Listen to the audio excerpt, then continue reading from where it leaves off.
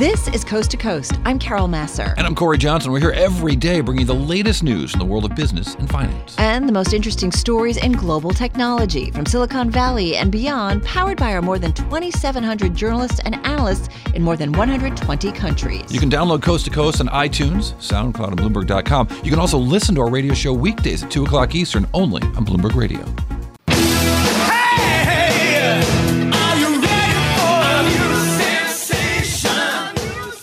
Well, the new sensation of software as a service from years back is still the new sensation with massive growth in that sector. Lots of companies springing up to offer different types of software as a service, and lots of companies changing the way they work to embrace the cloud and software as a service.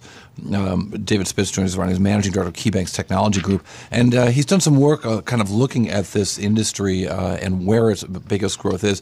And David, I think one of the things that's most interesting to me is this specialization across this industry that we're seeing in the last couple of years, where you don't have necessarily a big, an Oracle or even a Salesforce providing one notion of SaaS, but you've got lots of different and specific industry verticals that have got their own solution. Absolutely. There are some great companies that have gone public, certainly that people in the public markets have been able to participate in. Viva just reported last night, probably the best example. But as you look out over the horizon at some of the private companies, there's some fantastic private companies that focus on either vertical markets in terms of a specialization or a specialized task. I'm thinking of like a SendGrid or a Twilio, which really are embraced by developers at an early stage in the development of a software program, but ultimately are serving very specific needs for developing interesting software. And as the companies that use them, as Uber grows and starts needing to send more emails in the case of SendGrid, or connecting with riders in the case of Twilio, they use these programs, and these companies have done exceedingly well as a result, and it completely changes the game. David, there are thousands of companies in the SaaS space, private, public. How should investors kind of filter through and understand which companies have kind of longer legs in this industry? Yeah. No, I'd say it's probably more like tens of thousands, and so it's an exciting area. You start with how they're performing, and everybody's focused on growth, of course, in the public markets, but in the private markets, and that's probably the first focal point. Figuring out how big the market is, how big can the company grow within that, but how are they performing within that? And the survey that we did really starts with understanding how big the companies are and how fast they're growing. And one of the key findings was that as strong as the growth is, and if you look at the public, there's about 60 companies that are publicly traded that people would say they're SaaS companies. It's about $250 billion of market cap. The average growth rate for those public companies, I'm not at the survey yet, is about 30%, which is obviously stellar. And you look at Salesforce, you mentioned that earlier, Cory. I see their tower just a few blocks away. That's about a third of the market cap. And you can see the tower from a lot more than a few blocks away. It's quite the tower. You can see that building. Yeah, no, that's right. And they are stunningly growing at a 25% rate on a $10 billion revenue run rate, which is incredible. All right, well, let me ask you about that. So, yes, they're growing at 20+%, but they were growing at 30+%. Viva, you mentioned reporting last night. A year ago, third quarter grew at 34%. This quarter, only 23%.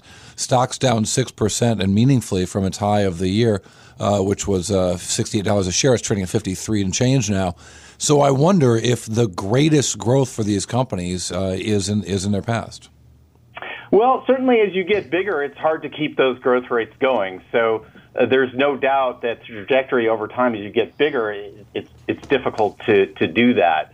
I don't cover the companies. I'm not on the research side. I'm on the banking side. But the growth rates of those companies are still pretty amazing, but certainly not what they were when they were younger, even a year younger in some cases. But what we are finding, though, is that as much as growth is such a critical metric, it's pretty hard to grow at a 50% rate for a sustained period of time. And so is we look at the survey data, and we've surveyed about 400 companies. It's a pretty big group, one of the biggest groups of private companies assembled. We've asked pretty detailed questions, and one of the interesting findings is that while the median growth rate for those private companies is about 50%, right. Once you start looking at bigger companies that are greater than, let's say, $25 million in revenues, it's much lower. So the average growth rate is more like 25%. Right. And the ones growing north of 50%, it's just 1 in 5. So It's pretty amazing what Veeva and Salesforce are doing given how big they are at this point. David Spitz, thank you so much for spending some time with us. Managing Director of Technology Group at KeyBanc Capital Markets, joining us on the phone from San Francisco.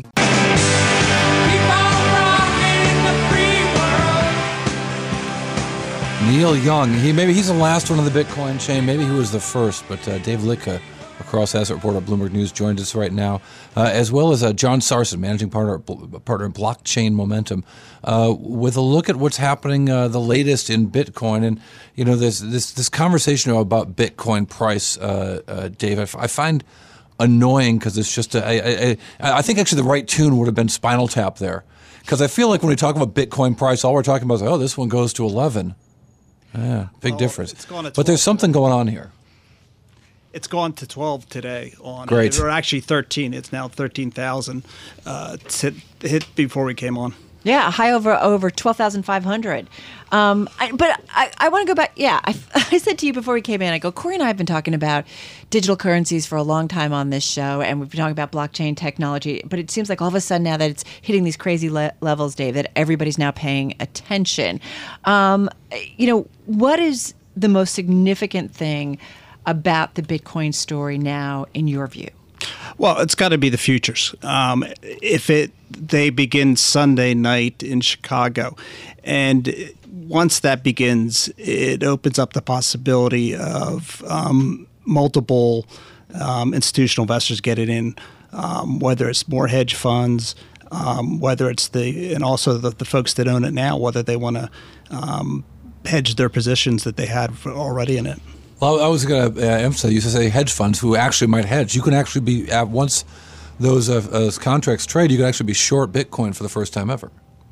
Yes, there's some concern that this may lead to a big sell-off, but at the same time, a lot of it is seen as protection on some very large, what they call wallets out there, of folks who are in very early. Business Week has a story that takes a look at kind of the potential for Bitcoin whales that are out there. And when those big trades start to go, that's when the market and watching the market could be very interesting. John Sarson, I want to bring you in, managing partner at Blockchain Momentum. You're an advisory firm. What exactly do you guys do? You're on the phone from Indianapolis. Well, thanks so much for having me on the program. Yeah. So we are located out in Indianapolis, and we exist to make investing safer for our clients. And so we got pulled into the cryptocurrency arena because safety is a major concern for a lot of our clients. How so? There's a volatility associated with the asset class, which can be very volatile, as you've seen. But there's also custody issues, as you were just discussing. And until you can make sure that the assets are safe, none of our clients wanted to put significant money into this extremely exciting piece of the. Well, I guess I understand what you mean by safe. What do you mean safe? You mean like they wouldn't get deleted from a wallet? Yeah, they can get deleted from a wallet. They can get stolen from wallets. They can get missent to into the ether of the internet and lost forever. And there's been instances of that happening to people. So when it comes to protecting the custody of security, we've got that figured out as an industry very well. We do a great job at that. And the biggest players in the cryptocurrency space, companies like Coinbase, have made these announcements that they're going to be offering these custody services. But until those custody standards are really up to par, it's the onus of the individual investor or the individual investment manager to make sure that their process is getting this exposure in a way that's safe for their clients. And that's what we spend a lot of time doing, managing the custody issues. Dave Liedtka, do you see Bitcoin eventually evolving into kind of a very legitimate currency? Well, that's the big question that everybody's asking now.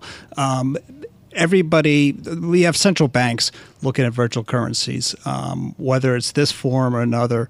It just seems like the natural progression of finance on it. I mean, most transactions are conducted electronically already on it, whether it becomes to a fiat currency at some point.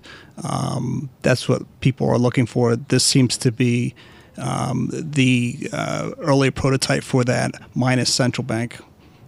John, we've heard of some anecdotes about retail investors betting big and maybe not knowing what they're involved in. They just want to get in. And you hear stories about people being asked over Thanksgiving by family members, should we be buying Bitcoin, those kinds of things. Are you seeing a change in the kind of investor coming into Bitcoin? Well, we have seen a real increase in interest in Bitcoin. One of the ways that we value Bitcoin is Wait. Clarify. Interest or actual investments in? Both. And we can measure the interest in based on the number of unique addresses or unique digital wallets that interact with the Bitcoin blockchain, and we can measure the interest from an investment standpoint in the price appreciation of Bitcoin. So over the last 30 days, the price of Bitcoin is up 87%, but the number of unique Bitcoin wallets interacting with the blockchain is actually up more. It's up 114% over the last 30 days. So the Metcalfe value ratio that we use to determine is Bitcoin in a bubble right now has actually decreased in the last 30 days in spite of this big price move for Bitcoin. All right, I just got to tell you, John, Dave Liedtka of Bloomberg News is kind of shaking his head. I'm driving in my car. I turn on the radio. How about you let me drive? Oh, no. Who's gonna drive you home? Honey, please, I'll do the driving. Drive on. Excuse me, I want to drive. Just drive, baby. It's the question that drives us.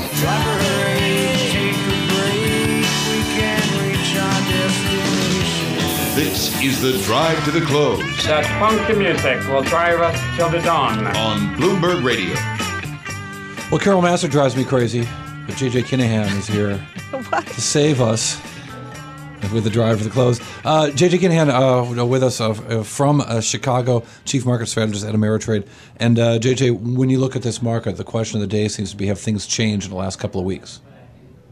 I don't know if things necessarily changed that significantly. I think what has changed is we're getting to the end of the year on a year where, the major indices have really done well, and people are caught in a little bit of a quandary, and that is as they start to rotate sectors, et cetera, as we tend to see at this time of year, how much do they do, or how much do they wait for a new tax bill because it might make more sense to do some of this in January? Let me ask you this, JJ.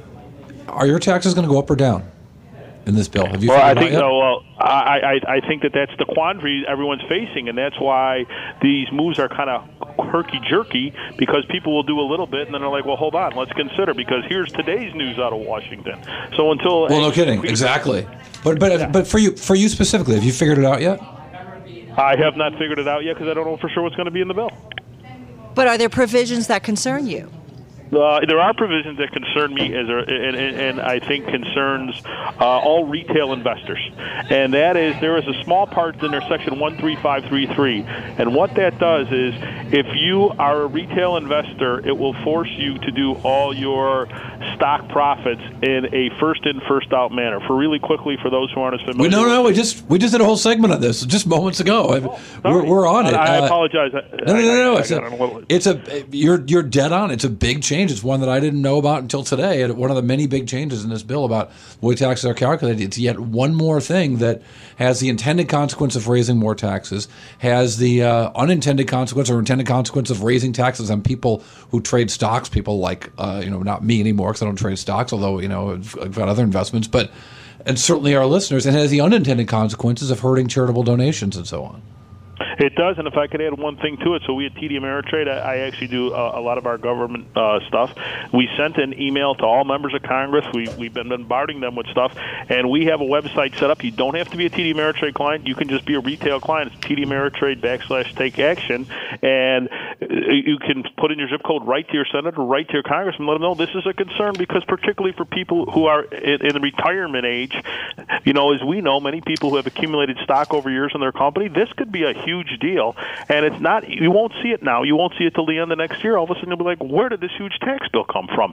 So for the, we represent 11 million clients here. For the average person listening to your show, this is a very big deal.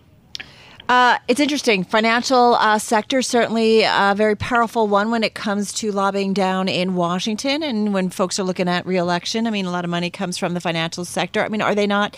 What kind of conversation? What's the dialogue that you folks are having with lawmakers? Well, I think that one of the things that they have to, we hope people understand, is this is not a Wall Street issue. This is a Main Street issue. Because as we talk about, the average person saving for retirement or being in retirement, they're getting affected. There's actually an exemption for mutual funds on this. So, it's not even necessarily the big Wall Street firms coming in. We're doing this on behalf of the average person. And the great thing about it is when you can say, hey, here are, 23,000 or 30,000 people in your district, and they are directly affected by it. Hopefully that makes a big difference. It's the people that, they're there to represent, and we hope they keep that in mind. Drama with the tax bill. What does that mean for what do you see clients doing with their money, given the environment of a market that is up, S&P 500 up 17% for the year? Questions about what the tax bill is going to mean and what it's going to mean for people in high tax states like Illinois and New York and New Jersey and California and the like. Right. The SALT obviously is a big bill for a big concern for people who live in states like we do, where maybe the state hasn't managed money quite as well. But from our client point of view, I think there's a few things. Number one, as you just mentioned, unfortunately, not enough people know about this proposal for LIFO versus FIFO. And the other thing is, where we started, people aren't sure what to do at the end of this year. And so I think this adds up to what could be one of the most interesting last weeks or 10 days of the year as we start to get more certainty around what's in this bill. And people are going to have to take quick action to figure out, do I take profits in 17? Do I take profits in 18? How do I roll things over? So it could be set up for guys for a really, really crazy last 2 weeks of the year. Are you starting to see any momentum along those lines of people pulling out, selling now before there could be any kind of changes? Well, I think it wasn't even necessarily tax-related. Where we started talking about, what's been going on the last 2 weeks, you saw the tech sector, I think people starting to take profits there, but then it was like some news came out of Washington that, hold on, maybe capital gains won't be, so people sort of stopped for a second, and I think that's the action you're going to continue to see, is that news out of what might be in the bill or how things are being negotiated may encourage or discourage people from taking action. So it really is amazing, Normally, I'm not a big believer in taking cues from outside forces you can't control, but this is one time where you can directly see the correlations. I just want to mention a headline crossing since we're speaking taxes. The Citigroup Chief Financial Officer speaking at an investor conference and saying that they see a $20 billion charge if the Senate tax bill passes. Forgive me, that's kind of a blind number because I don't know what that, what they're currently paying at this point. But we're starting to get some headlines in regards to that. JJ, so you're not seeing anything yet, but I guess like you said, it could be an interesting month. Just got about 15 seconds here. Yeah, it should be a fun last few weeks. I don't think anybody's going to be leaving early for vacations between Christmas and New Year's this year. Nobody takes vacations anymore. He just dropped a stay tuned on us, didn't he? JJ Kinahan, Chief Market Strategist at TD Ameritrade, $1.1 trillion in assets under management. Happy holiday. Happy holiday. Happy holiday. Yes, indeed. Hard to believe we're smack in the middle of the holiday season already. And I don't know if, middle you're shopping online or other, if you notice this story, because Walmart has actually changed its legal name from Walmart Stores to Walmart Inc. It's really a sign of the times and the ongoing and growing role of online, the importance of it in the world of retail. I want to dive into kind of the retail sector right now. Greg Portell back with us, lead partner of consumer industries and retail practice at the consulting firm A.T. Kearney, based in Chicago, in our Bloomberg 1130 studio. Welcome back. Thank you. Good to be here. It is kind of interesting, significant, right? Well, it does signal a turning the page. I mean, consumers have always Walmart. Well, consumers have always kind of referred to them as Walmart. It really hasn't been it's very rare that people get hung up on the formal legal names of companies, but it does have a certain symbolism to it as they close that book of being a brick and mortar only type of company. And they were a little behind the times in it, and they really have played catch up with the acquisition of Jet.com, a much smaller company, but they got a company that got it, and then more importantly, they got the head of Jet.com that got it. Well, and what they did is what retailers struggle to do. They committed to the sector and went after it. The mistake many retailers make is they do one-off, dip their toe in the water. And at this point, I think we have to acknowledge online sales are going to stay. So a company like Walmart needed to make that big move to really start rolling the ball downhill. I mean, that was an expensive move. It was a very expensive move. I mean, which is to say, it's not that they spent a lot of money. They spent a lot of money and didn't get a lot for it. Well, it built a cornerstone or set a cornerstone that they could build additional elements onto.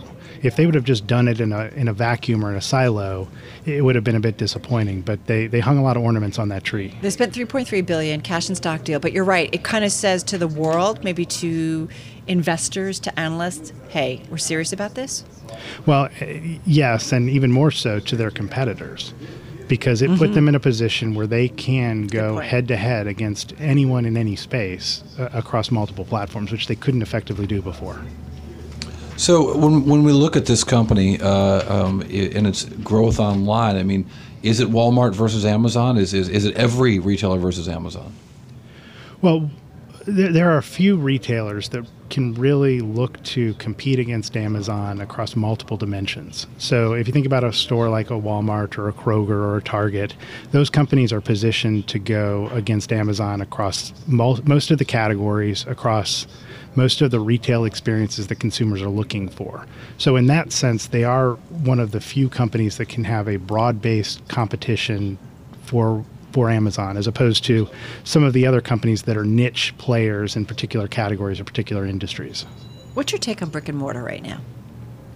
Well, brick and mortar is under pressure because they've lost a little bit of the experience they're trying to bring. So nobody's going to go to a brick and mortar store because it's convenient anymore. Mm-hmm. It used to be that was you go to a mall because they would have a lot of stores under one roof and you could have a lot of different things at one time. Well, the internet brings that to your phone wherever you are at any given time.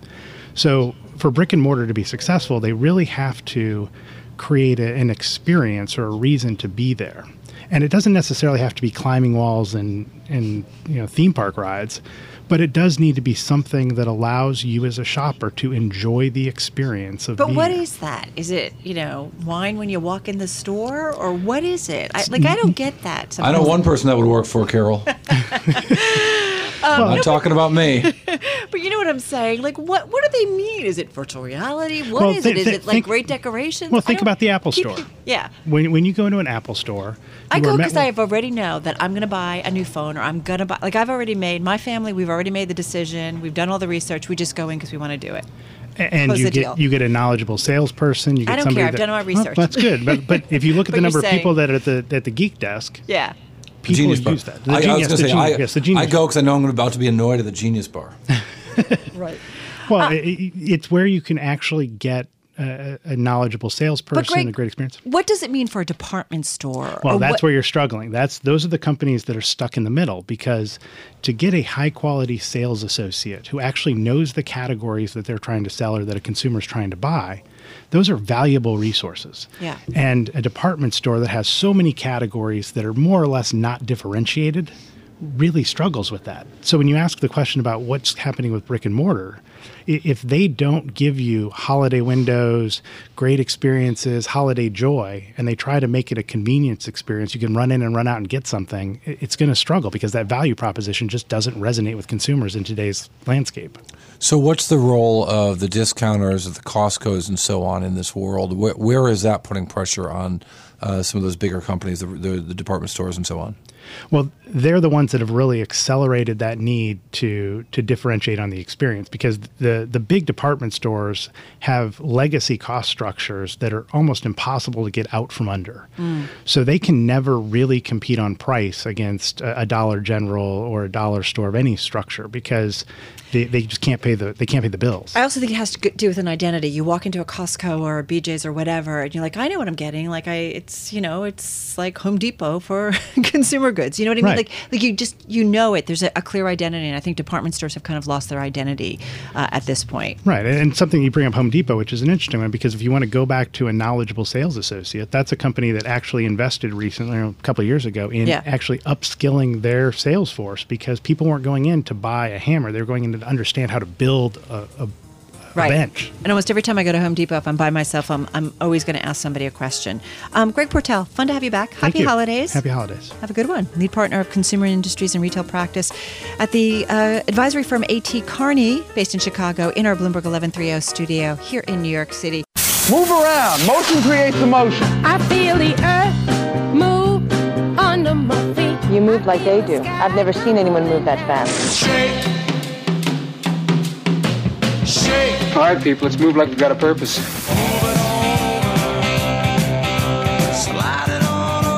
Company's called Movers and Shakers. They cost a little more, but that name cracked me up.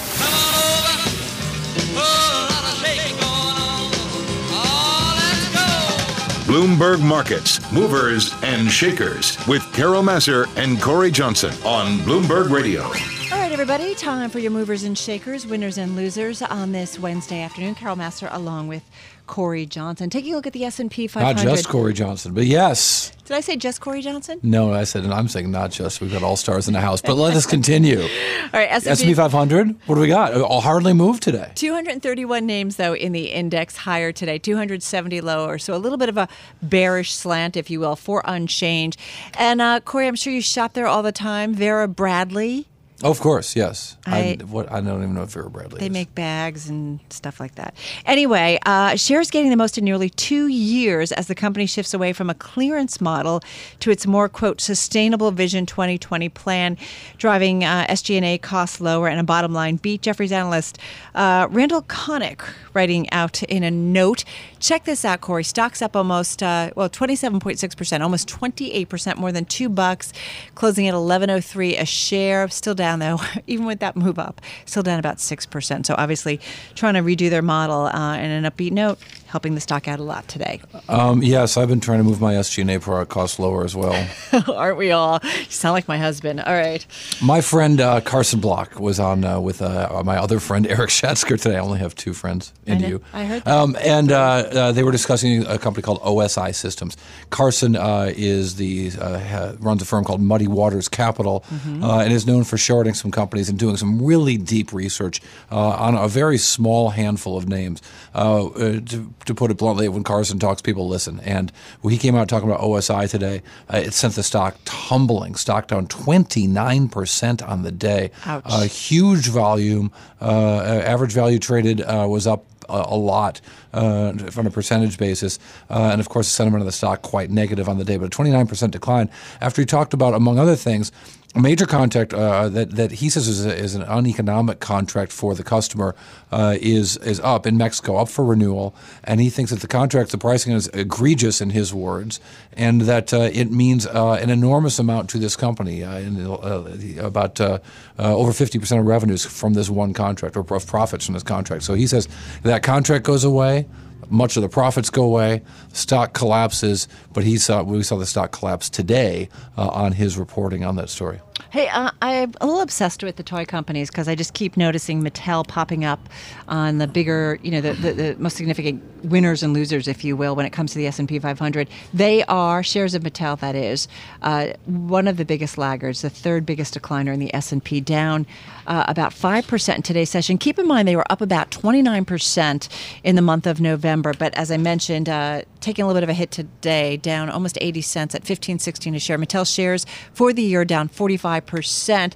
It was last month, back in November, that we had those stories kicking around about Hasbro approaching Mattel for a toy mega merger, and I just find that this stock keeps popping up on the list, and no new news, but nonetheless out there. I just wanted to point it out. And Viva Systems, down. We mentioned this briefly. We were talking about the SaaS business, software as a service. Viva focuses on software specifically to manage drug trials. And the business has been growing wonderfully, but 23% growth in the last quarter is the slowest growth has ever been.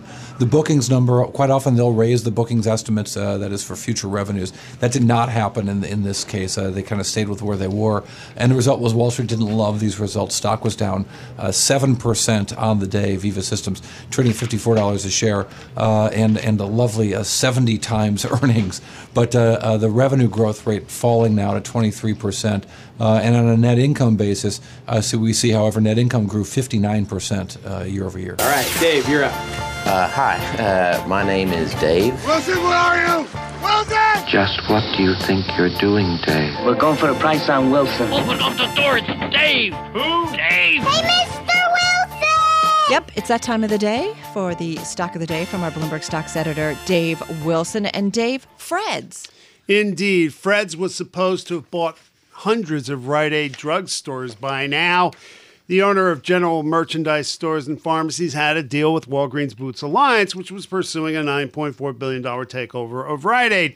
That agreement fell apart after Walgreens gave up on an outright purchase of Rite Aid in June, and that hasn't been the only setback this year for Fred's, whose symbol, as you might expect, is Fred, F-R-E-D. Wouldn't it be funny if it was something different? Yeah, it would be. I digress, but anyway, go ahead. But I'll tell you what's not funny, Carol, is looking at their quarterly results. Losses have piled up at the company as goods have gone unsold. The latest setback occurred in the fiscal third quarter and was reported today. Fred's adjusted loss was 42 cents a share, more than triple the average analyst estimate in the Bloomberg survey. Sales missed projections by the widest margin in more than a decade. What's more, Fred stopped paying dividends for the first time since 1993, the year after going public. And the company laid out plans to explore options for its real estate and specialty pharma unit as well.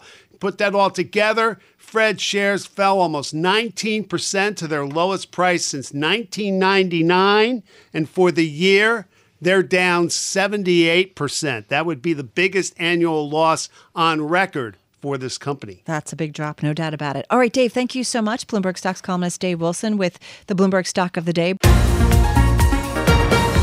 Thanks for listening to Coast to Coast. You can subscribe to this podcast on iTunes, SoundCloud, or Bloomberg.com. You can also listen to our radio show weekdays at 2 o'clock Eastern, only on Bloomberg Radio. And follow us on Twitter. She's at Carol Masser, and I'm at Cory TV.